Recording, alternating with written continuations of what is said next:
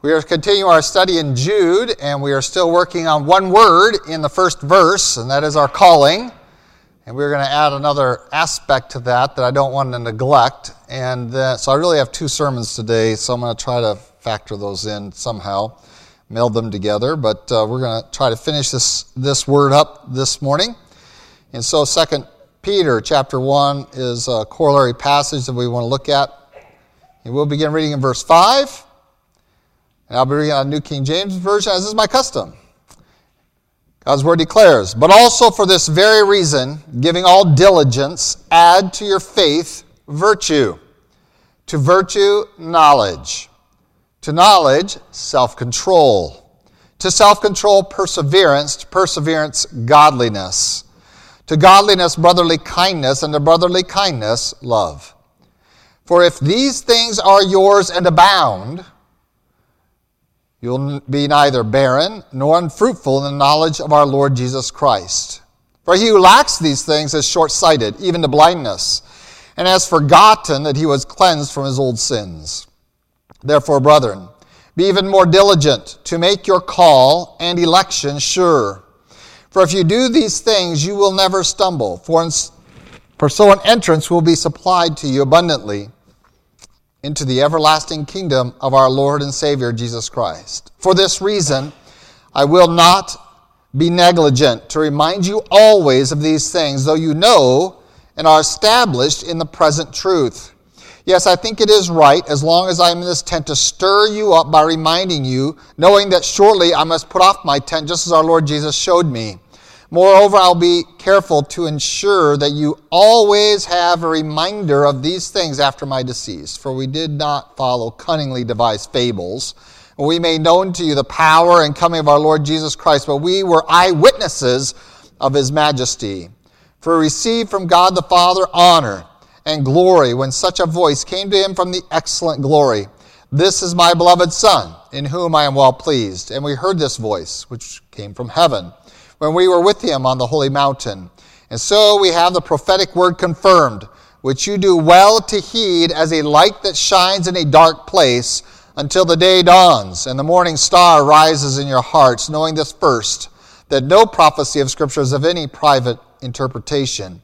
For prophecy never came by the will of man, but holy men of God spoke as they were moved by the Holy Spirit." Let's go, Lord, in prayer together as we continue our service this morning. Our gracious God and our Heavenly Father, we do thank you for your love for us. We thank you again for this opportunity to gather in your name and for your word before us, your spirit within us, and your people around us. And we thank you for this place that we're able to meet and the comforts it affords us, for this nation in which we can openly gather in your name for these purposes. And Lord, we know that all of this and so much more is a great wealth that is not shared around the world, and we recognize a need to be good stewards of that we count it precious each time we can gather with your people around your word in your name. And so, Lord, we pray that we might be attentive to your word, to make this the priority of not just our week but our lives, that we might take every opportunity afforded us and lay hold of them and recognize the rarity and the preciousness of the liberty we have to worship you openly. And then, Lord, we do come before you in thanksgiving as well for those in authority over us, as we have seen this week, the transition of that authority on a national level. Lord, we recognize you as the authority above kings and presidents and congressmen. And Lord, we thank you, and we look forward to your kingdom on earth. Until that day, we pray that we might be submissive to the authorities that are, recognizing that you place them there for our benefit and to fulfill your purposes for the ages. And so, Lord, we pray that we might be attentive to our role there, that our testimony might be sure and clear. And Lord, we do pray for those that have authority, not only on a national political level, but in many other levels. And we both very near at hand, within our homes, within our church, within our workplaces, in our community, and beyond. And Lord, we recognize that you have placed these in our lives. And we pray that we might be submissive and honoring to those, and yet that we might work in each environment to call those that do not follow after you to do so, to confront them with their sin and with your judgment, and that your Spirit might go before us and with us to convict that of those same truths, that some might receive you as Savior and Lord and submit their authorities to your authority. And Lord, we continue also to pray that you might be with those of our number who are not feeling well, some here and some that we missed for that reason. And Lord, we pray that you might supply and direct. We pray for Mr. Fry particularly, and Lord, we pray you might uphold him and strengthen him and give wisdom to those that are involved in his care. And Lord, we do thank you for your faithfulness to him and to his family, and we pray you might continue that in these days.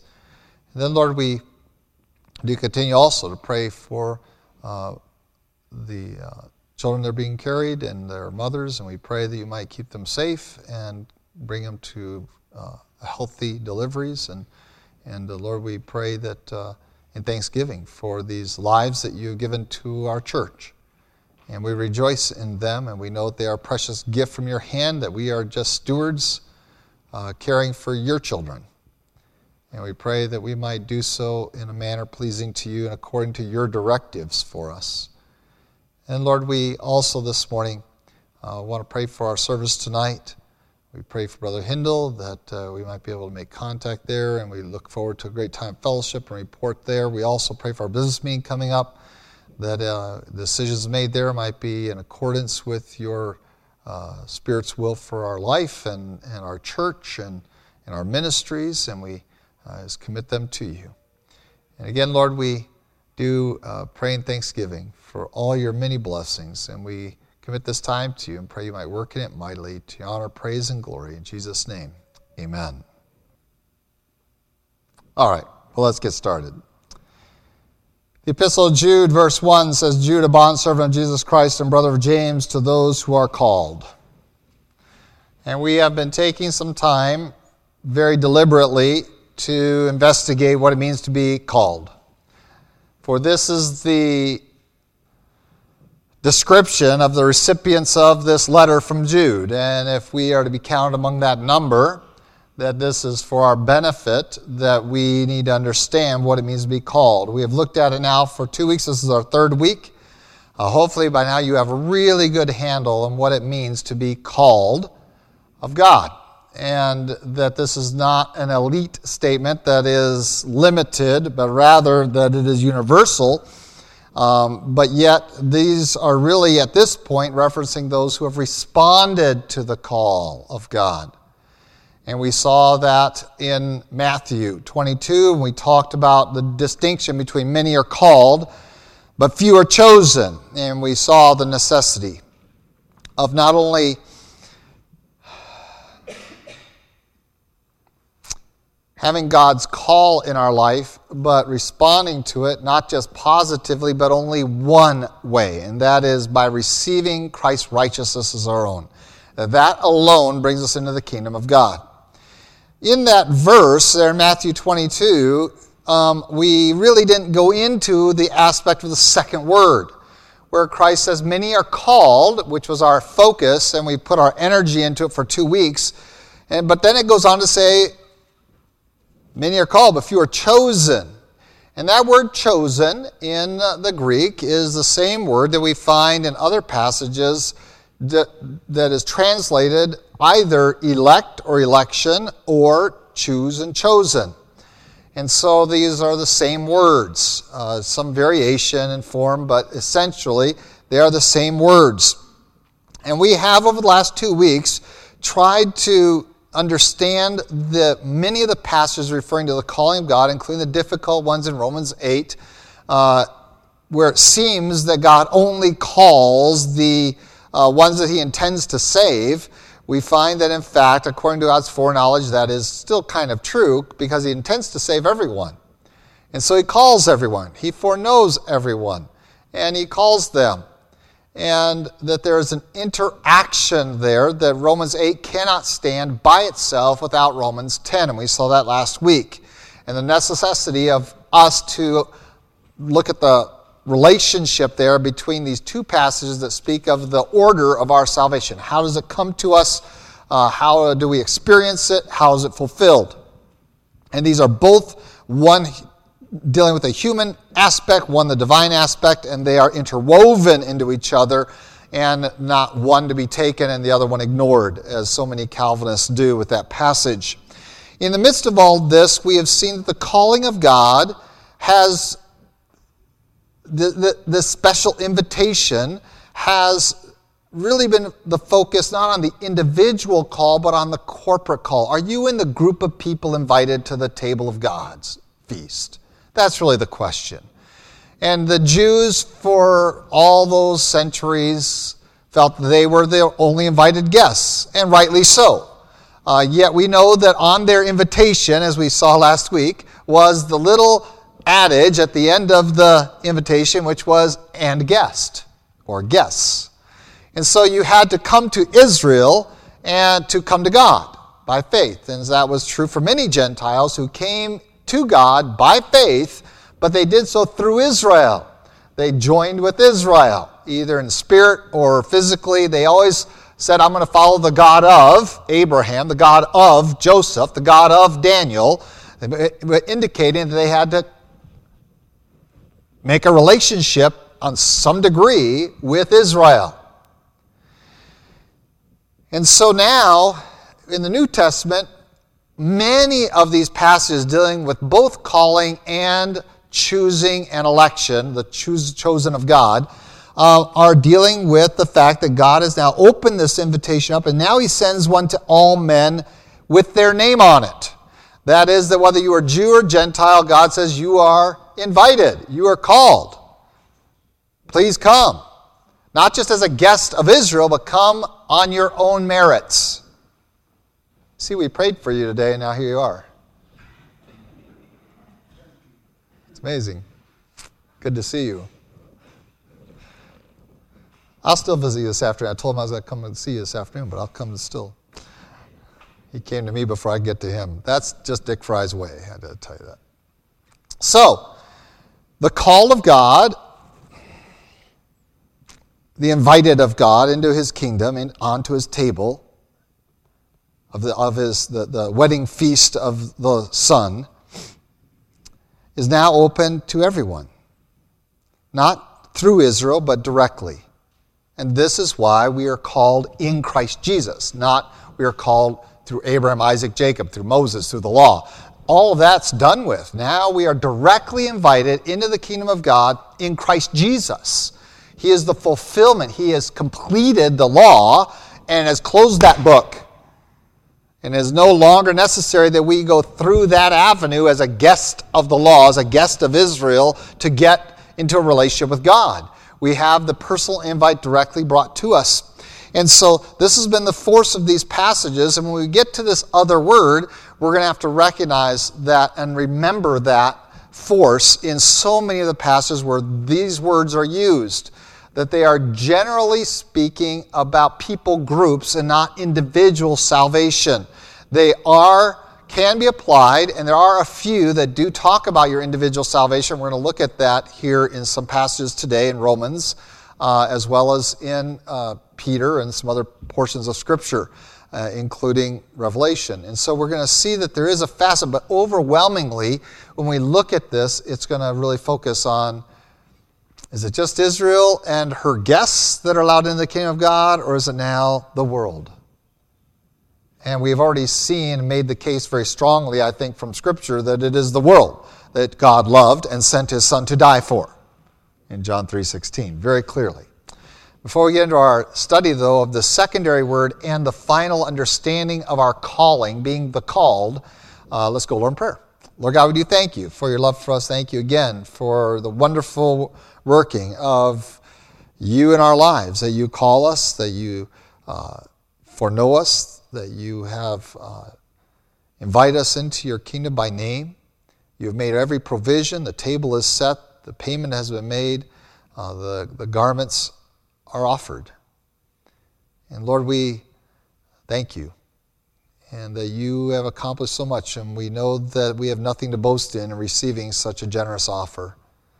But yet we receive what we must, and we recognize that. And we pray that we might have that humble heart to recognize our need and your great supply, to recognize the desperateness of our condition and the inability that we have to really resolve it, and then look at the bountiful way that you have not just fixed our problems, but made us great benefactors of your grace and mercy and goodness and love and your election. In Christ Jesus' name, amen. Well, in 2 Peter chapter 1, the passage we read earlier, we have that word again, your election, your calling could also be there. And so we have to, your chosenness, that we have to involve that. And because of that relationship between your calling and your chosenness, many in the traditions of Calvinism have stated, no, God only calls those who he has foreloved, and he has chosen before the foundations of the earth that he will save these people and not those people, and therefore Christ Jesus only died for the elect, and that is the limited atonement, and we do not hold to that. We don't hold to the T-U-L-I or P, and if you want me to engage each one of those, I can do that very, very much. I would be more than happy to do that, but we're really dealing with the limited atonement, as well as the idea that there's irresistible grace.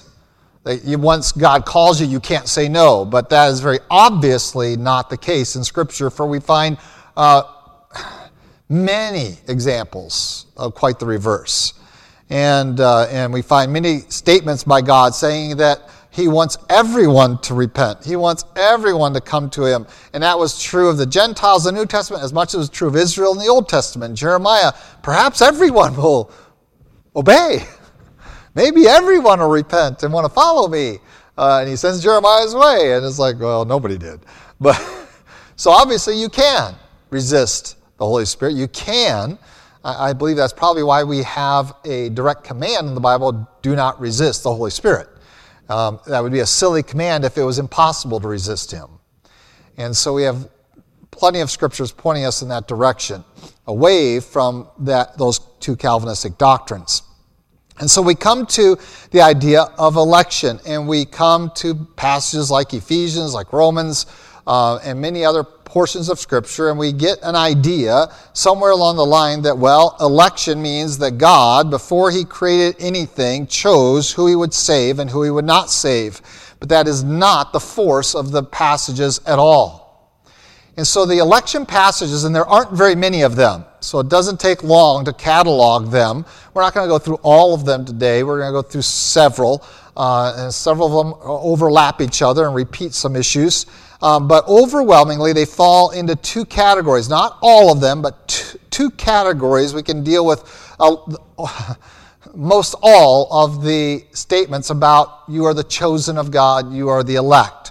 And those two categories, I've already referenced one. The first category is they deal with people groups, not individual salvation. This is true in Romans. It is true in many of the places that we've already studied about calling, where we are going from the apostles defending the fact that, yes, you were the chosen nation, Israel, but now there's a chosen priesthood, that we are all priests. And so we find those passages talk about you are a chosen nation, you are a chosen people, you are elect. That is, chosen means elect. It's the same Greek word. They just translate it differently in different passages.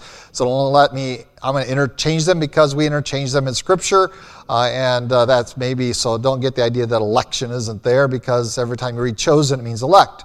And so there's many of these passages, Romans 8, 9, 10, 11, we're going to look at Romans 11 today, all talk about God had chosen Israel, and now he, because of their disobedience, because of their determination, rejection of their Messiah, he is now chosen he is elected to expand his offer of the kingdom to all men.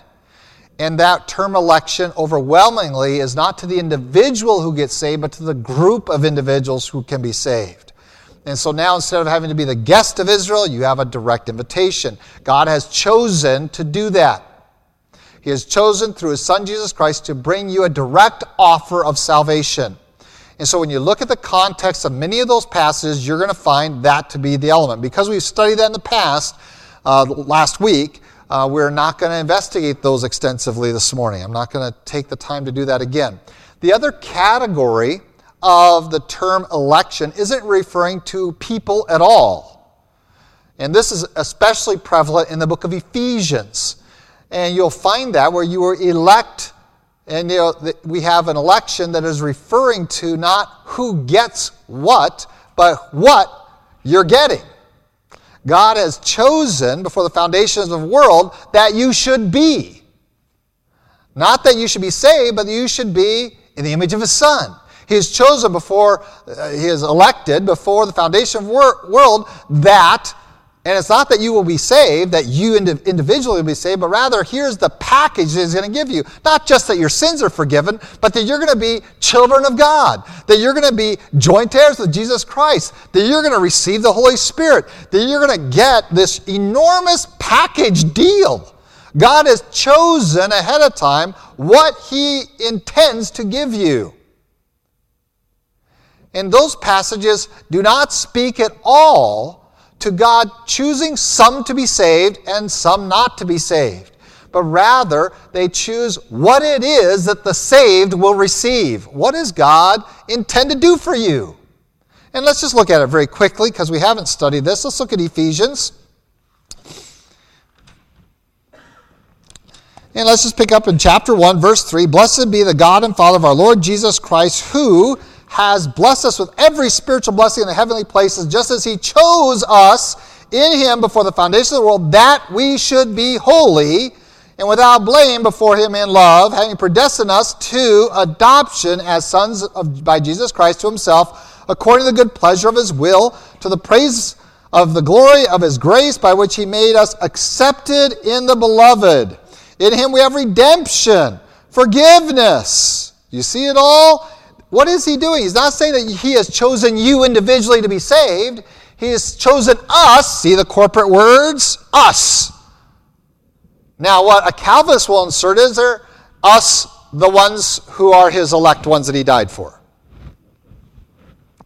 Instead of us who have received the calling of God. They have inserted something, a meaning there that isn't there. Paul is writing to the believers just as Jude is, and he's saying, you are the called. That is, you have heard the divine call to salvation and you've responded. And now, here's what God is giving you. Here's what he has chosen for you. He has chosen that you, here we go, look at this, and remember, verse 3 says, what is the purpose of all the verses to come? He's going to detail for you the spiritual blessings that you have in Christ. That's his whole purpose. Really, the rest of almost the whole book, at least the first 2 chapters, is all about God detailing for you the blessings you get as a believer. And so you have chapter 3, all about blessing. He's blessed with every spiritual blessing. Well, what are they? Well, he chose us that we should be holy and without blame before him in love. Wow, in Christ. Everyone who receives Christ is going to be holy and without blame before God. Everyone who receives Christ. God chose that before the foundation of the earth, he chose that everyone who would trust in his Son, everyone who would be in Christ, would receive these things. He has predestined us to adoption as sons by Jesus Christ to himself. He chose beforehand not just to get you in the neutral zone, eradicate your sin, but he wanted to do more than that. He chose that everyone who received Christ as his Savior, this is one of the heavenly blessings you're going to get, he predestined you to be adopted as a son. He is not here stipulating who is going to get saved and who is not going to get saved. That's not what's being chosen. That's not what's being elected. It's not what's being predestined. What is being predestined and being chosen in this passage are the blessings that are going to accompany your salvation. This is not determinism. That is nowhere implied here. And so all these 2 chapters that describe the grace and the mercy and the wonder of what God has done for us is really just expanding on verse 3, which says, here are every blessing from heavenly places. That's what it's doing. And it's an offer that is being made to all men. To as many people as you can find. Invite them to the wedding feast. But they can't just come on their own merits. They got to come with the right clothing, the clothing of Christ's righteousness. In Him, in Christ, by Jesus Christ. You see that? That's replete throughout this passage. And so, over and over again, God did all this. Why did He do that? Well, certainly because He loved us. But we also find a secondary purpose. Why does He want to give you such a great gift? He wants to give you such a great gift, knowing that when you arrive in His presence, you will want to give Him great glory. We have every reason to praise God. He didn't give us some measly little salvation. He is not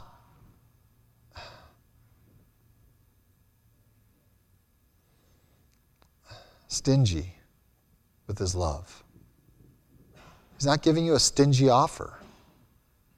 He's giving you an enormously bountiful offer. And that's what these passages about election and choosing are really full of. And there are many of them that are in that category. And so once you take the category about people groups and the category about choosing what kind of salvation you're going to receive, what's the package, once you eradicate, or not eradicate, but once you place those in their proper confines, you realize that they're really, you're down to now just a few verses that talk about the individual salvation.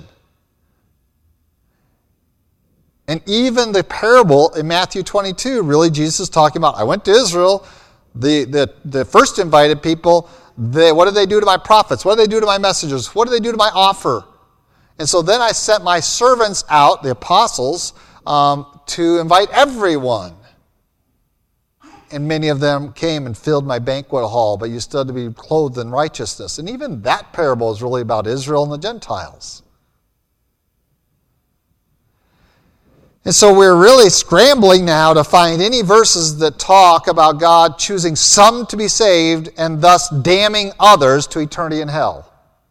No, what is consistent throughout the Scriptures is that God wants all men everywhere to come to salvation. His offers for the world, because that is who He loves, the world. That's who Jesus died for, was the world. That any who receive Him can have this wonderfully pre-planned package, this wonderful deal. So that is those passages. But I want to take you now to the passage we read earlier, which is in Peter. And this gives us a whole different perspective on the idea of being the elect. And remember, much of Peter and Jude are very closely linked together, Peter's writings. And so we come to this, and we see that the thinking of Jude and the thinking of Peter are very similar, and verbatim in some cases. So they have a similar document, or else one of them is deriving some of the information from the other one. And so we come to this, and we find a very strong declaration which takes us aback a little bit. If the Calvinistic model and teaching is correct, this is way out of line for Peter to write, and it does not correlate with the rest of their teaching. And so we come to a passage here in 2 Peter chapter 1, verse 5 and following, that says that you're going to have to give all diligence to do some things. This is not to earn your salvation, but as a believer, as one of the called, because you have responded to God's call, universal call, and thus you have done the interactive things that bring you into the kingdom of God, qualify you, count you worthy of sitting at the feast that we know none of us are worthy of. Once you have interacted, that now you are the called, now you are the elect. Not that you are special comparatively to other people that are going to be destined to hell, that God, before the world began, chose you and not them to be saved, but rather that you responded to His universal call You accepted the gift that they wouldn't want. They despised it. They hated it. They destroyed it. We cherished it. We recognized our need and that was the solution. So, what do we do now? Now that we are the called. And Peter here calls you with all diligence to add something to your faith. You see it there? It says, for this reason, giving all diligence, add to your faith. And now he has a list. So our faith is where it begins. Faith is where our salvation really begins, because we have accepted the gift of God, this wonderful thing he chose before the foundation of the earth, this huge package deal that he chose to give to whoever would accept it. And phenomenal grace, not miserly at all. And we accept it by faith. But if that's where your experience with God and your relationship with God ends, you are taking some great risks from what I can tell in the Scripture. And that is, those risks are that you are not in a full, true relationship with God. And Peter says, this is really important.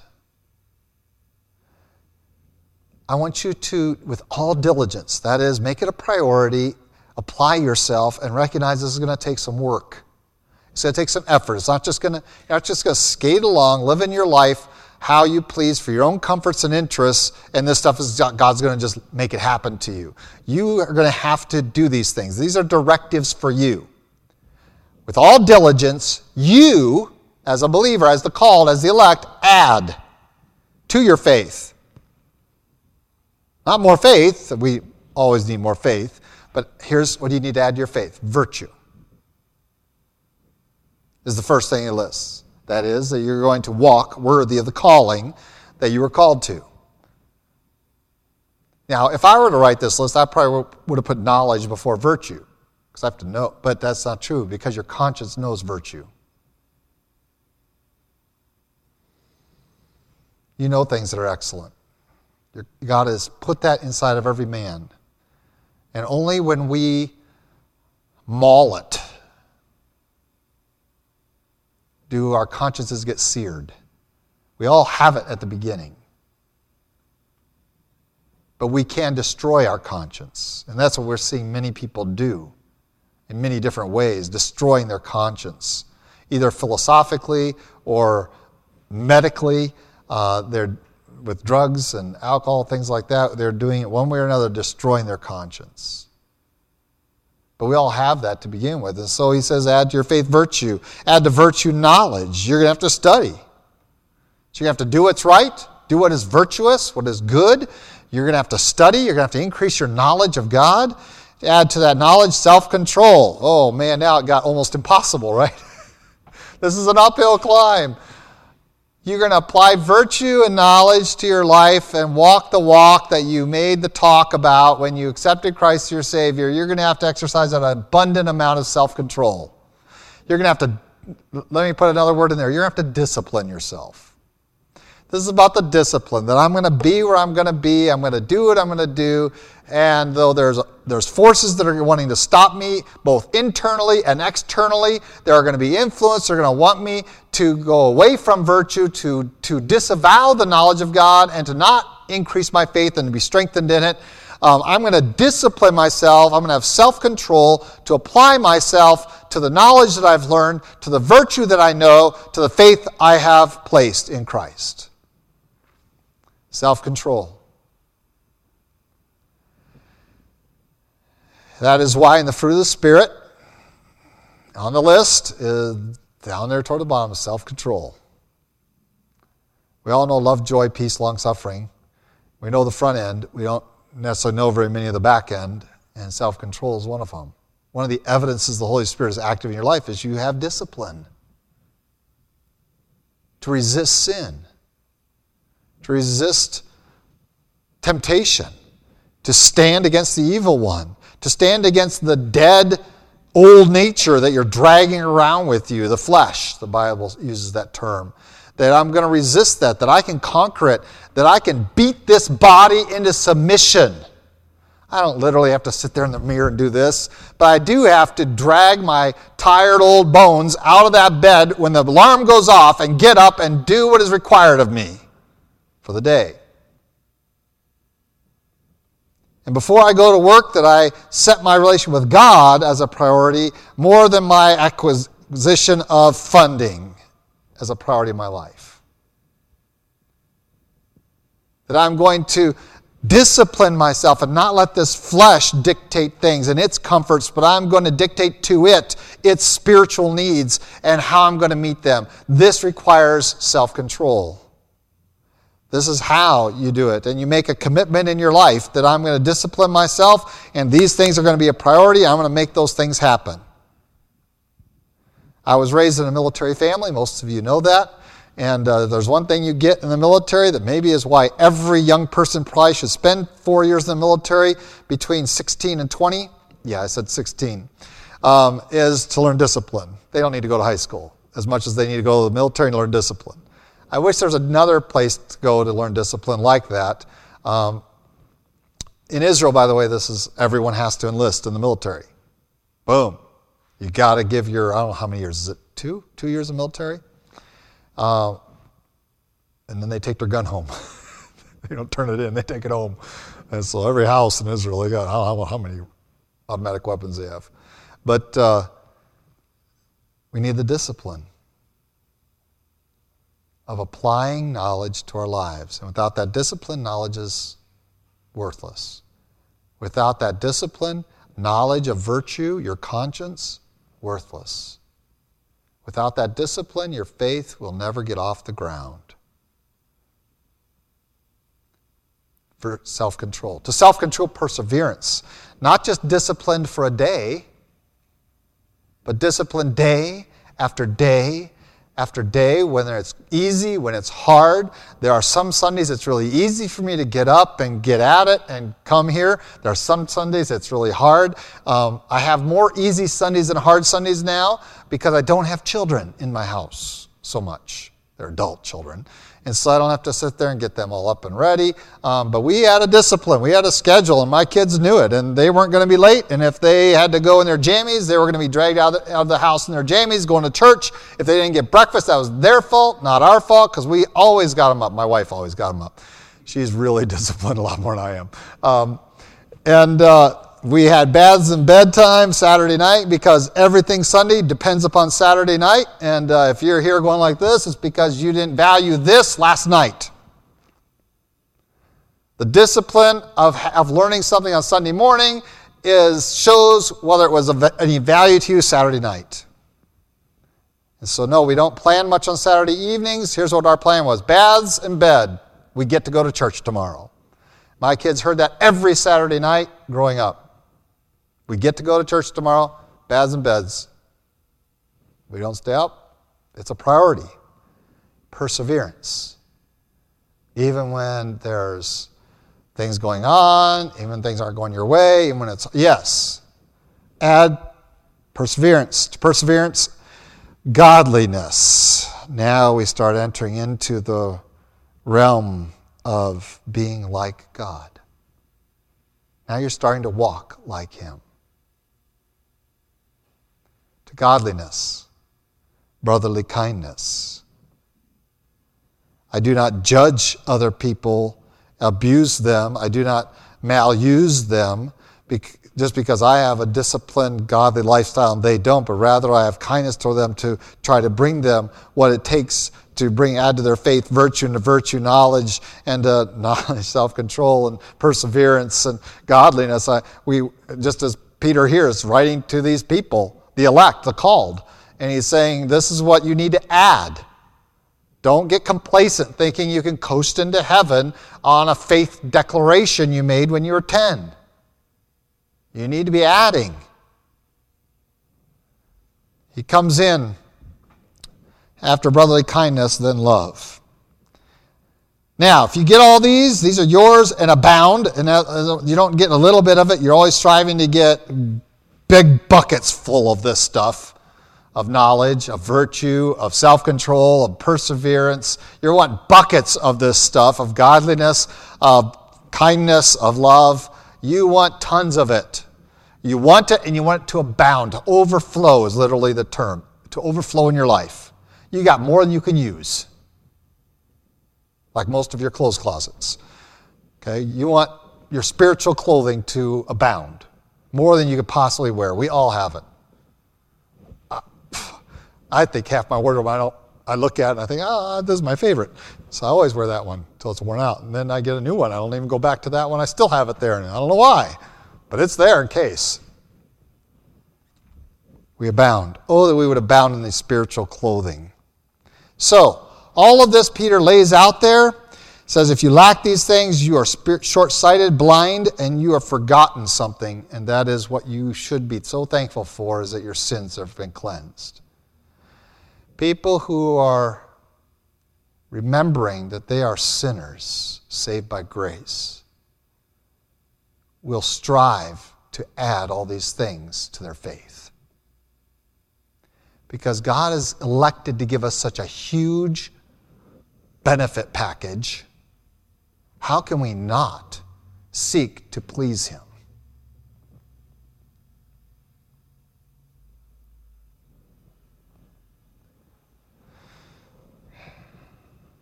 Then he's going to go back to that word diligence in verse 10. Verse 10 is what we focus on. Everything else so far has just been extra. Verse 10.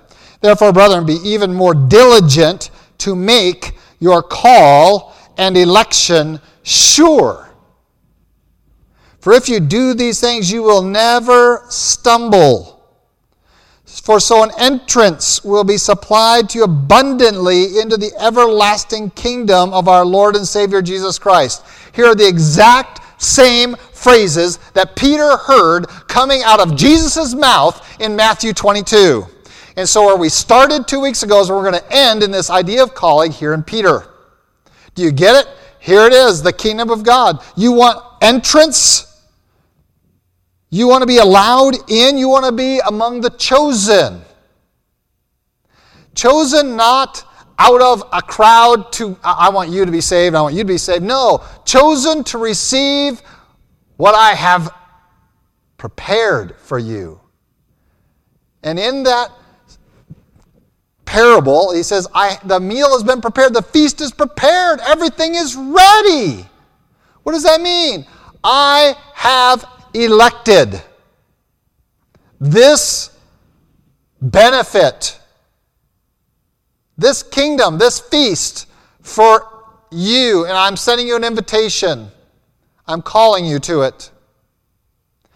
And Peter here says that you have an element in that process. It is your responsibility to make your calling and your election sure.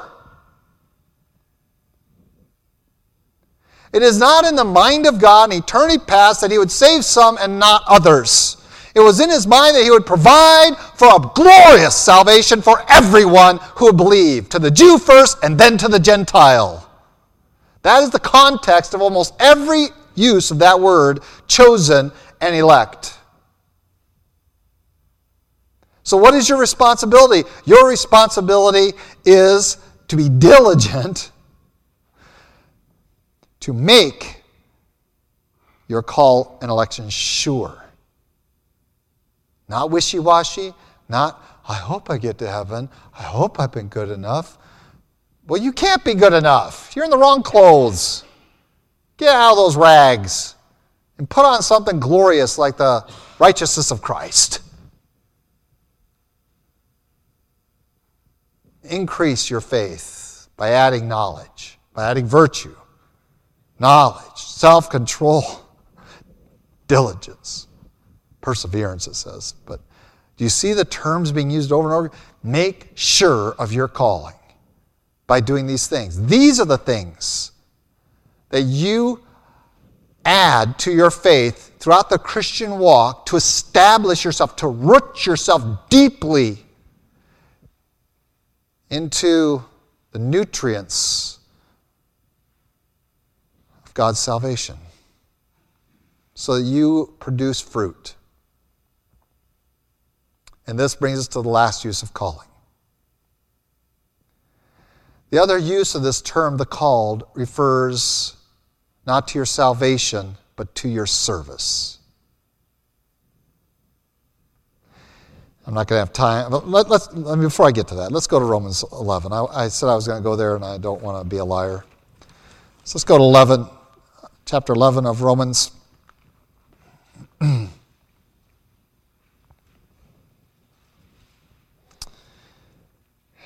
Verse 28, it says, concerning the gospel, they, referring to Israel. Oh, let's go to 26, because that's more fun to start there. And so all Israel will be saved. That's a pretty powerful declaration, isn't it? All Israel is going to be saved. At least one generation of it. The deliverer will come out of Zion. He will turn away ungodliness from Jacob, for this is my covenant with them when I take away their sins. So some future point, all Israel, future, will be saved, delivered. Verse 28, concerning the gospel, they, which is referring to Israel, are enemies for your sake. At that time, they were in contention. But concerning the election, they are beloved for the sake of the fathers. For the gifts and the calling of God are irrevocable. For as you were once disobedient to God, yet have now obtained mercy. Notice, you obtained mercy through their disobedience. Even so, these also have now been disobedient, that through the mercy shown you, they also may obtain mercy. For God has committed them all to disobedience, that he might have mercy on all. Oh, the depth of the riches, both of the wisdom and knowledge of God. How unsearchable are his judgments, his ways past finding out. For who has known the mind of the Lord, or who has become his counselor, or who has first given to him, and it shall be repaid to him. For of him, and through him, and to him are all things, to whom be glory forever. Amen. This is going back to that whole idea of Israel. Do you see it? The whole context is Israel. God chose Israel. He didn't unchoose them. He didn't unchoose them. He made a way to choose us as well. Through Jesus Christ, we get the invite ourselves as well. Our name on it. And if God unchose Israel, by the way, that is the Reformed doctrine, that the church replaced Israel. Israel has no future. No promises, no future. I don't know what happened since 1940s in their doctrine, but historically their doctrine, the Reformed people, all reformers' doctrine was that the church replaced Israel and that Israel has no future. Catholic doctrine as well, really. But that's historically where they were at. And they were very anti-Semitic for that very reason. If that is true, then God's a liar. And your salvation isn't sure. So you have a part to play in making your salvation sure by adding to your faith that list. God has a part in making your salvation sure, and that is by sending you the invitation, by choosing a wondrous package to offer you, and it is irrevocable. That is, God's invitation isn't going to go away.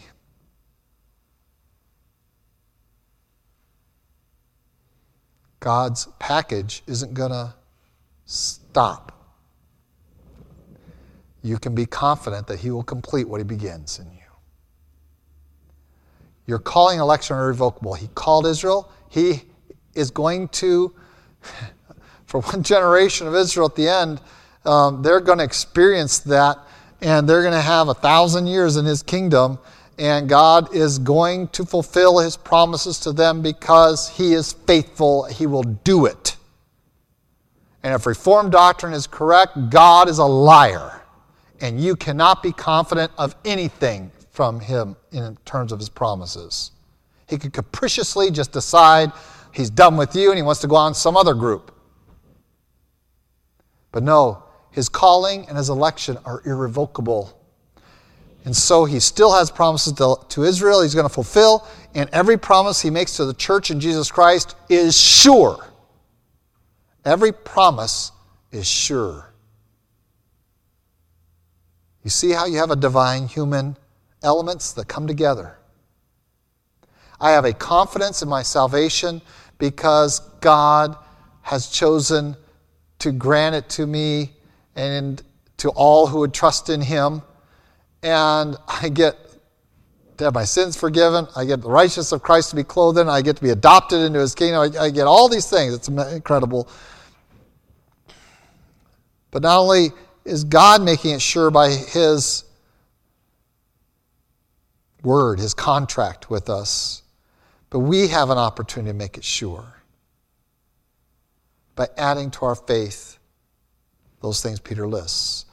And all through these election passages, what you will notice is this interaction between God and man. God initiates, man responds. God continues, man responds. God persists, man responds. God completes, man responds. This is for his glory. We don't get any glory in adding to our faith virtue. Duh, why wouldn't I? Adding to my virtue knowledge, why wouldn't I? Why don't I want to know Jesus better day by day? Why don't I want to know his word better? It saved me from my sin. It gave me a place in his kingdom. It put me at the family table. Why wouldn't I want to know it? Why wouldn't I want to discipline my life to conform it? Why wouldn't I want to persevere? Why wouldn't I want to be godly? Those are questions I have for Christians who are so blinded that they don't think about adding to their faith, to make their election and calling sure. God has done his part to make the election and calling sure. He swore to it by an oath, and he cannot lie, and his calling and election are irrevocable. His side of the equation is sure. Your side of the equation can be, and that's what Peter wants. I want your side of the equation to be sure. Here's how to do it. And so we see these usages of these terms not saying who gets saved and who doesn't get saved, but what God has for the saved, what people groups he intends to save out of all people, and then the confidence we have in our election. That we are the elect because we responded by faith. That we are sure of our election because we've added to our faith that list. Now, the other usage of the term. And for this, I want you to go to Corinthians. And again, I told you I had 2 sermons, so the last sermon is going to be 5 minutes. You don't act like you believe me. 1 Corinthians chapter 11. Here we go. I'm in chapter 10. I don't know why. There we go.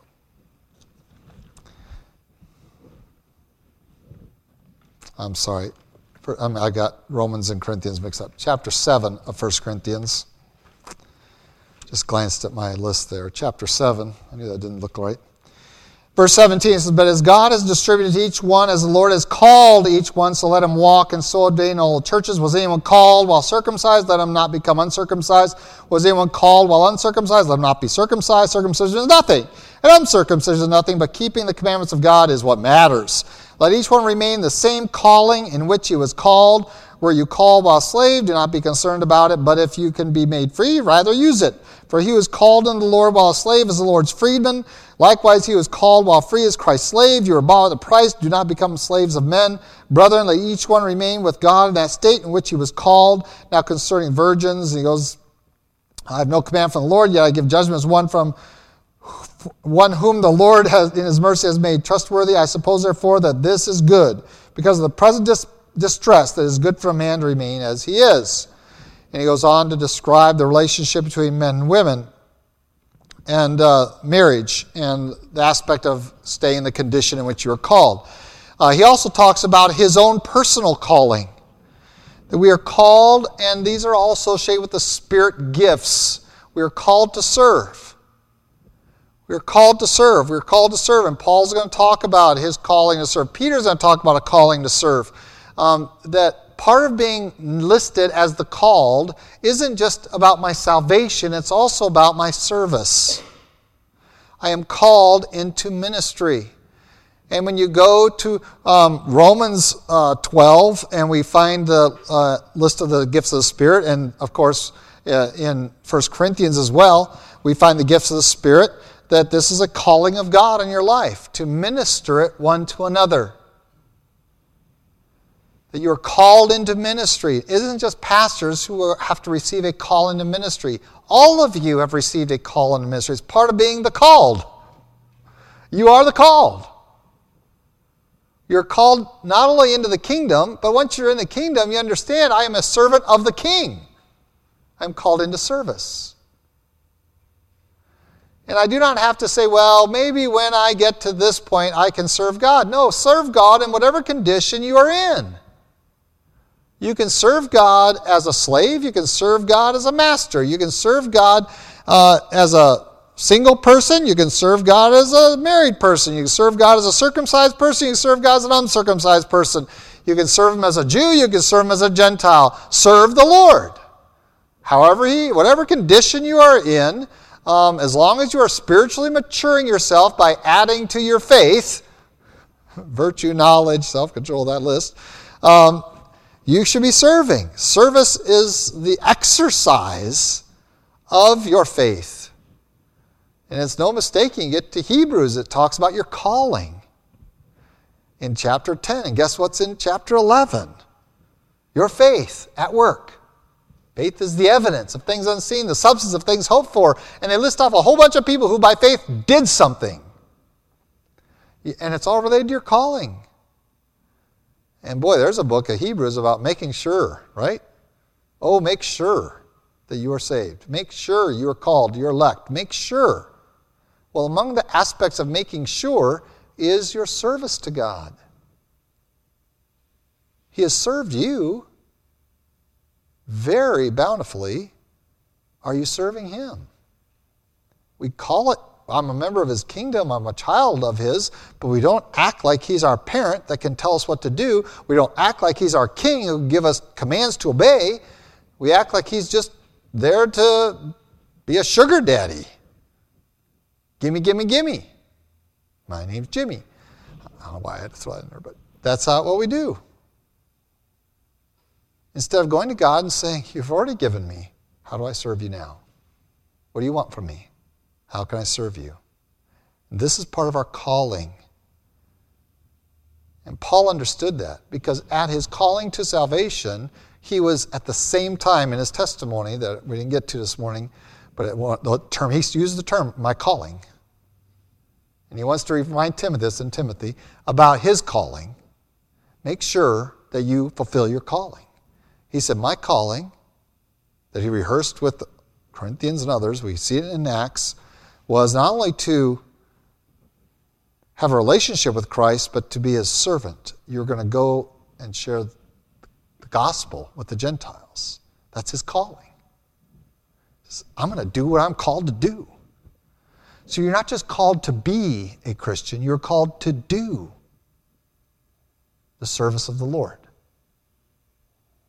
And if you're trying to get one without the other, you're blind. You're not adding to your faith virtue, knowledge, self-control, perseverance, godliness, brotherly kindness, love.